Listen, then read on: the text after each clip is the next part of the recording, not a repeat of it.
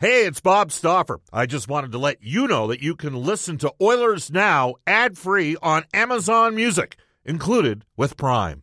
Mother's Day is around the corner. Find the perfect gift for the mom in your life with a stunning piece of jewelry from Blue Nile. From timeless pearls to dazzling gemstones, Blue Nile has something she'll adore. Need it fast? Most items can ship overnight. Plus, enjoy guaranteed free shipping and returns. Don't miss our special Mother's Day deals. Save big on the season's most beautiful trends. For a limited time, get up to 50% off by going to BlueNile.com.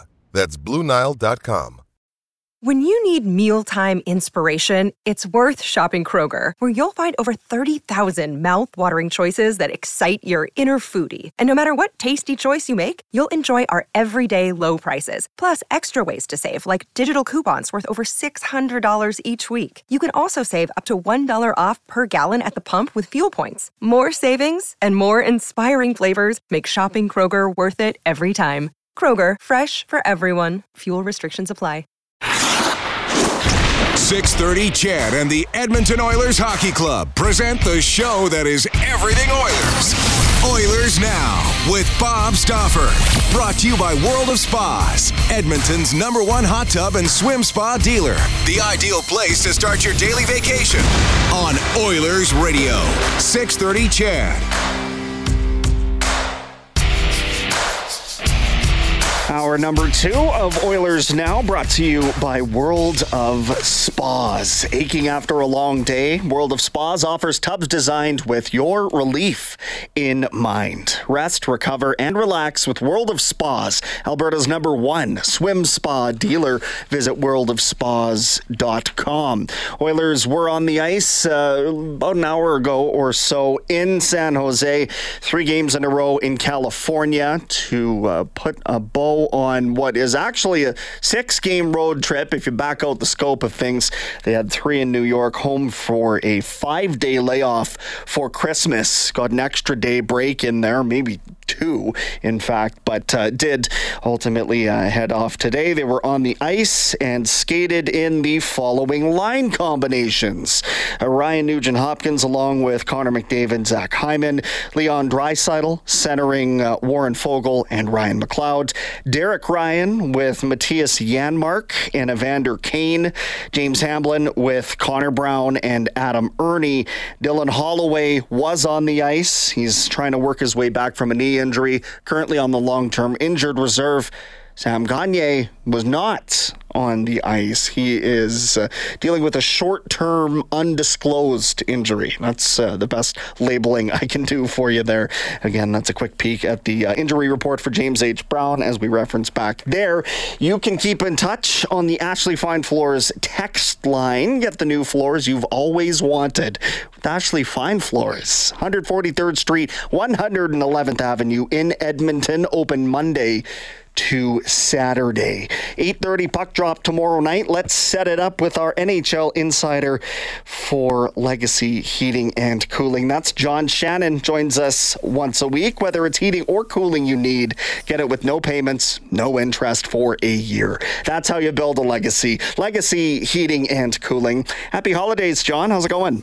Yeah, you too, Brendan. Hope you had a good time, and hope you have a happy New Year. I appreciate it. Likewise. A couple of down days, just like the Oilers had, but as we're starting to see with this team, I mean, they're hitting the breaks at inconvenient times. They were able to swing things around, get a momentous victory on consecutive nights, really. Beating New Jersey was one thing. Doing it again against the Rangers, a real significant feather in the cap, I would suggest, for this Oilers side. They can't afford to be losing any kind of games, so scoring 4 in the third, pretty integral there. But then you got to kind of sit with that, I guess, for a few days and hope that you can recapture some of it again in San Jose. That's going to be the tough part. Well, and let's remember the last time this team was in San Jose, what happened. And I can guarantee you the players have remembered that in terms of what it was like for the Oilers at that time. The Sharks had just come off their first victory of the season against Philadelphia the previous Tuesday. So I think this will be a much more intense game than people would probably anticipate. Yeah, San Jose, they're the bottom of the league in goals per game, goals against per game, but throw it all out the window, as we saw in the first meeting. And to that end, Edmonton's been a little bit inconsistent, even in the games that they're winning. The first half, or even the first 2/3 of that game against the Rangers, they weren't sticking around with the best in the East. They found a way to get it done, but I'm still finding myself trying to put my finger on exactly who these Edmonton Oilers are right now.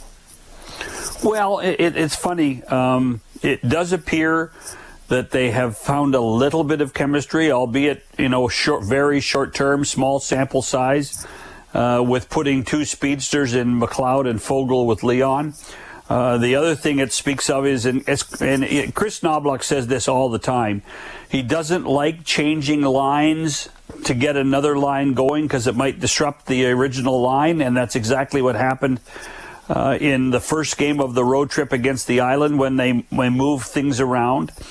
So Nugent-Hopkins is back with Hyman and McDavid, which makes a ton of sense.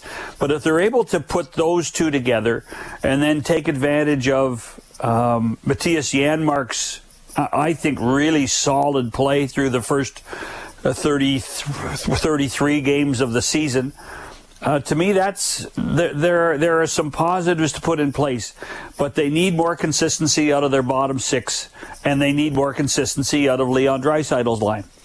Yeah, without a doubt. Now, one of the things that did happen is the response to Connor Brown getting sat for a game. And it wasn't the response by Connor Brown. It was the response by guys like McLeod and Foegele. And to me, I think that it wasn't as though it was an overt wake-up call necessarily, but, I mean, Brown sits and then there's 2-point games in the following nights by the other two. So I think the message was sent and received, and even with the likes of... And I said this to Elliot earlier in the show, it's how those goals were scored by those guys. Taking it right to the front of the net, where playing on the perimeter was something they were struggling with before. So it just maybe a thought on the impact of the decision to pull Brown from the lineup, and if you agree, those guys responded. Well, we talked about it last week when it happened, and it had to happen. Connor wasn't playing well. He wasn't getting any impact other than what he did on the penalty kill. And let's face it, the only reason he got back in the lineup is the Sam Gagner injury. Yeah. If Sam had not gone down, I suspect that we would be talking about Connor Brown's 3-game streak of not playing. Connor Brown's a proud guy. He knows that he has not delivered what was expected of him. It's not for lack of effort. It's not for lack of professionalism, but his hands and his legs just aren't there yet. Whether that's a symptom of being off for most of last year, or his age, or both. He's going to have to start to do a lot more in order to try to make this a positive season. He still has a chance, and he's done it when they're 5-on-4. He's done an amazing job of killing penalties, but he has to be more than a special teams guy. Another day is here, and you're ready for it. What to wear? Check. Breakfast, lunch, and dinner? Check. Planning for what's next and how to save for it? That's where Bank of America can help. For your financial to-dos, Bank of America has experts ready to help get you closer to your goals. Get started at one of our local financial centers or 24/7 in our mobile banking app. Find a location near you at bankofamerica.com/talktous. What would you like the power to do? Mobile banking requires downloading the app and is only available for select devices. Message and data rates may apply. Bank of America NA, member FDIC. It's funny. I use the line, you don't hear about penalty kill merchants at all, but it is something you talk about when a guy isn't performing offensively. What else are you doing for me? So at least there's something there that it just, when you're paying a guy $3.25 million next season to show up, essentially, whether he shows up for you or somebody else, this is how the contract is constructed. I think that's what makes it difficult to palate. And then you have to remember, in the same vein, there's 50 games left in this season, so maybe he becomes more what we expected. The intangibles of what Connor Brown brings, and people don't want to hear this stuff because they want to see statistics, and I don't blame them. I mean, I'd like to see a few goals too. But he is beloved in the room. You know, the veteran players, the young players, they look up to Connor Brown. And whether it be the guys that played back in Erie with him, or one of the coaches, but he has a very good reputation inside the dressing room.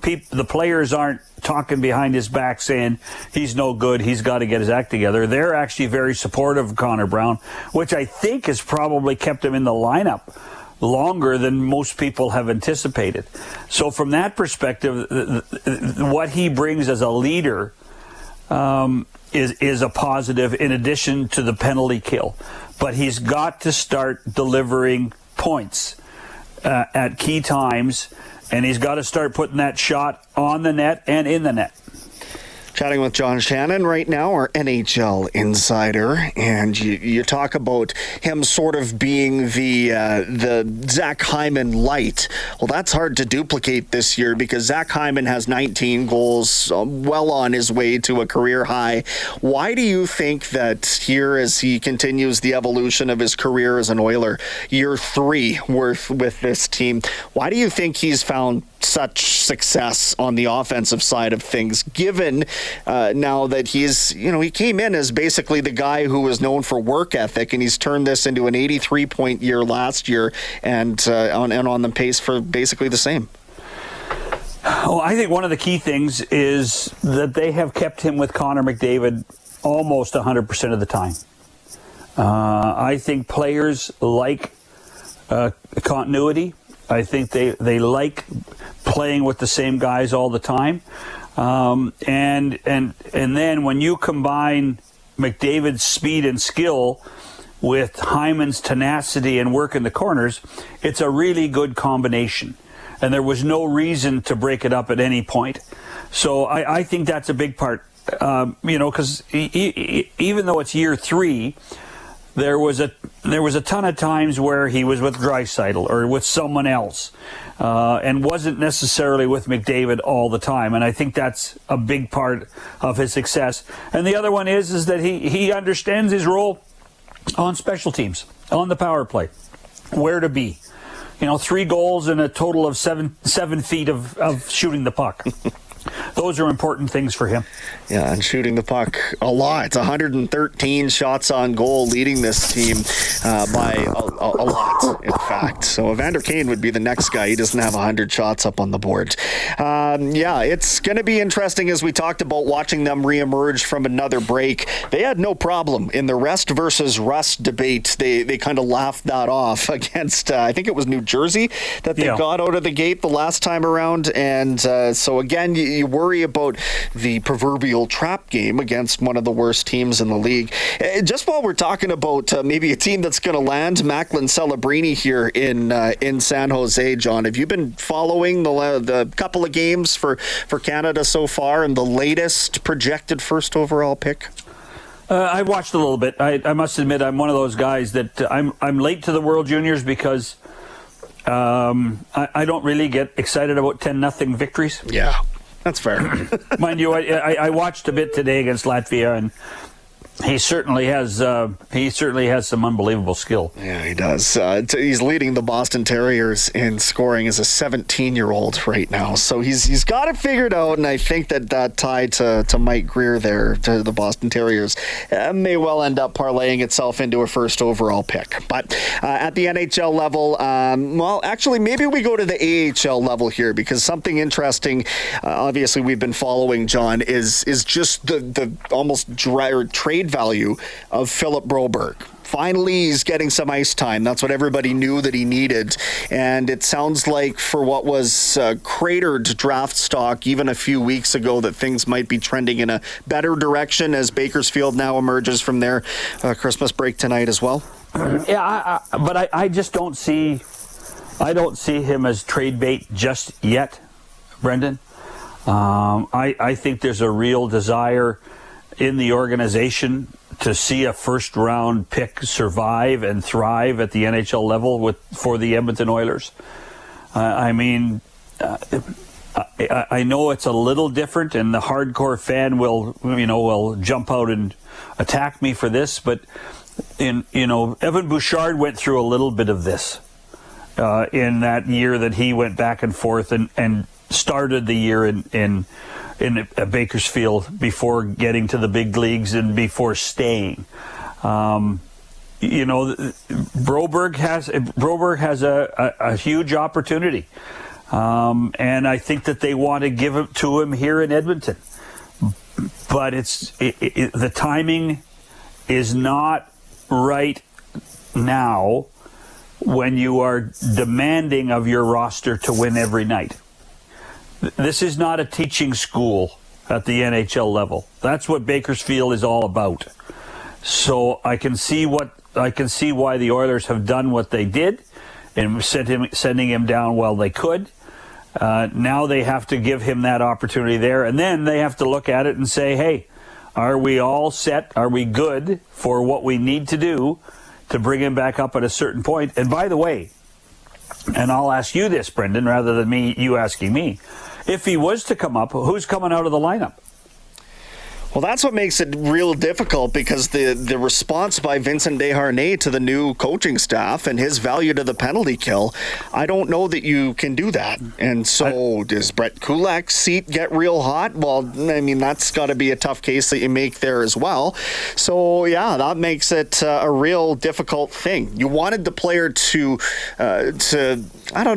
claim something. And I just don't think that happened there. And instead we saw Desharnais sort of default to number 6. Is that fair to say? Oh, I think that is really fair to say. And I do think that,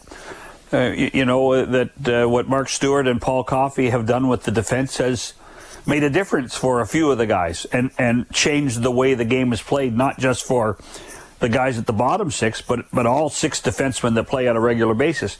I also don't think you want to bring Broberg up and play him as the 7th.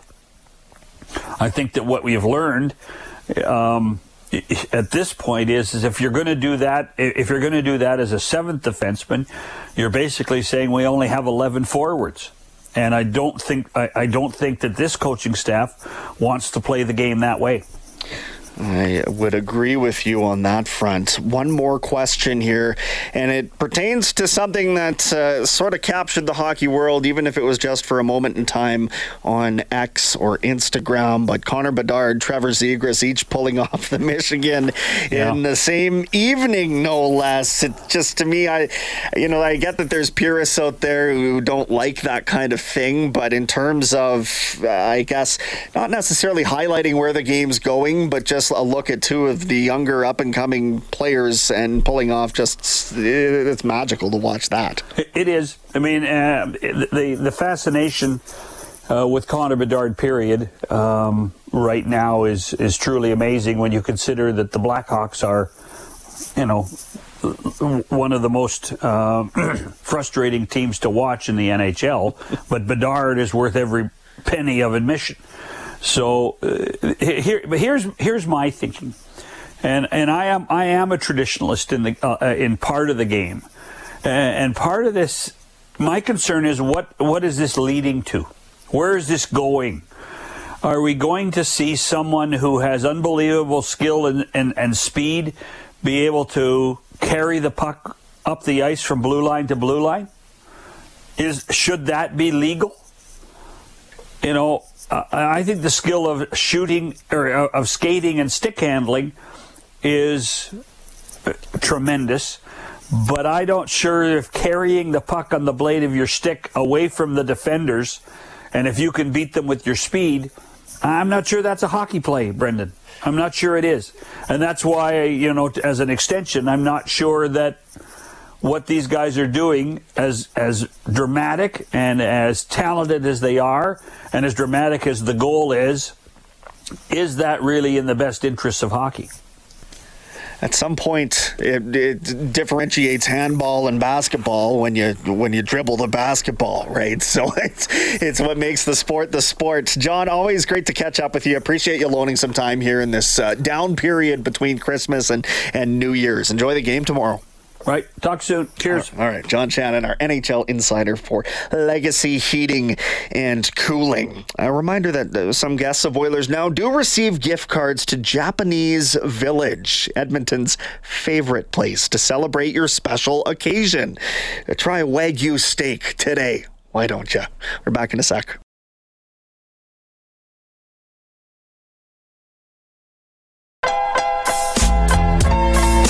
Hi, this is Ryan Nugent-Hopkins from your Edmonton Oilers, and you're listening to Oilers Now with Bob Stauffer on 630 CHED.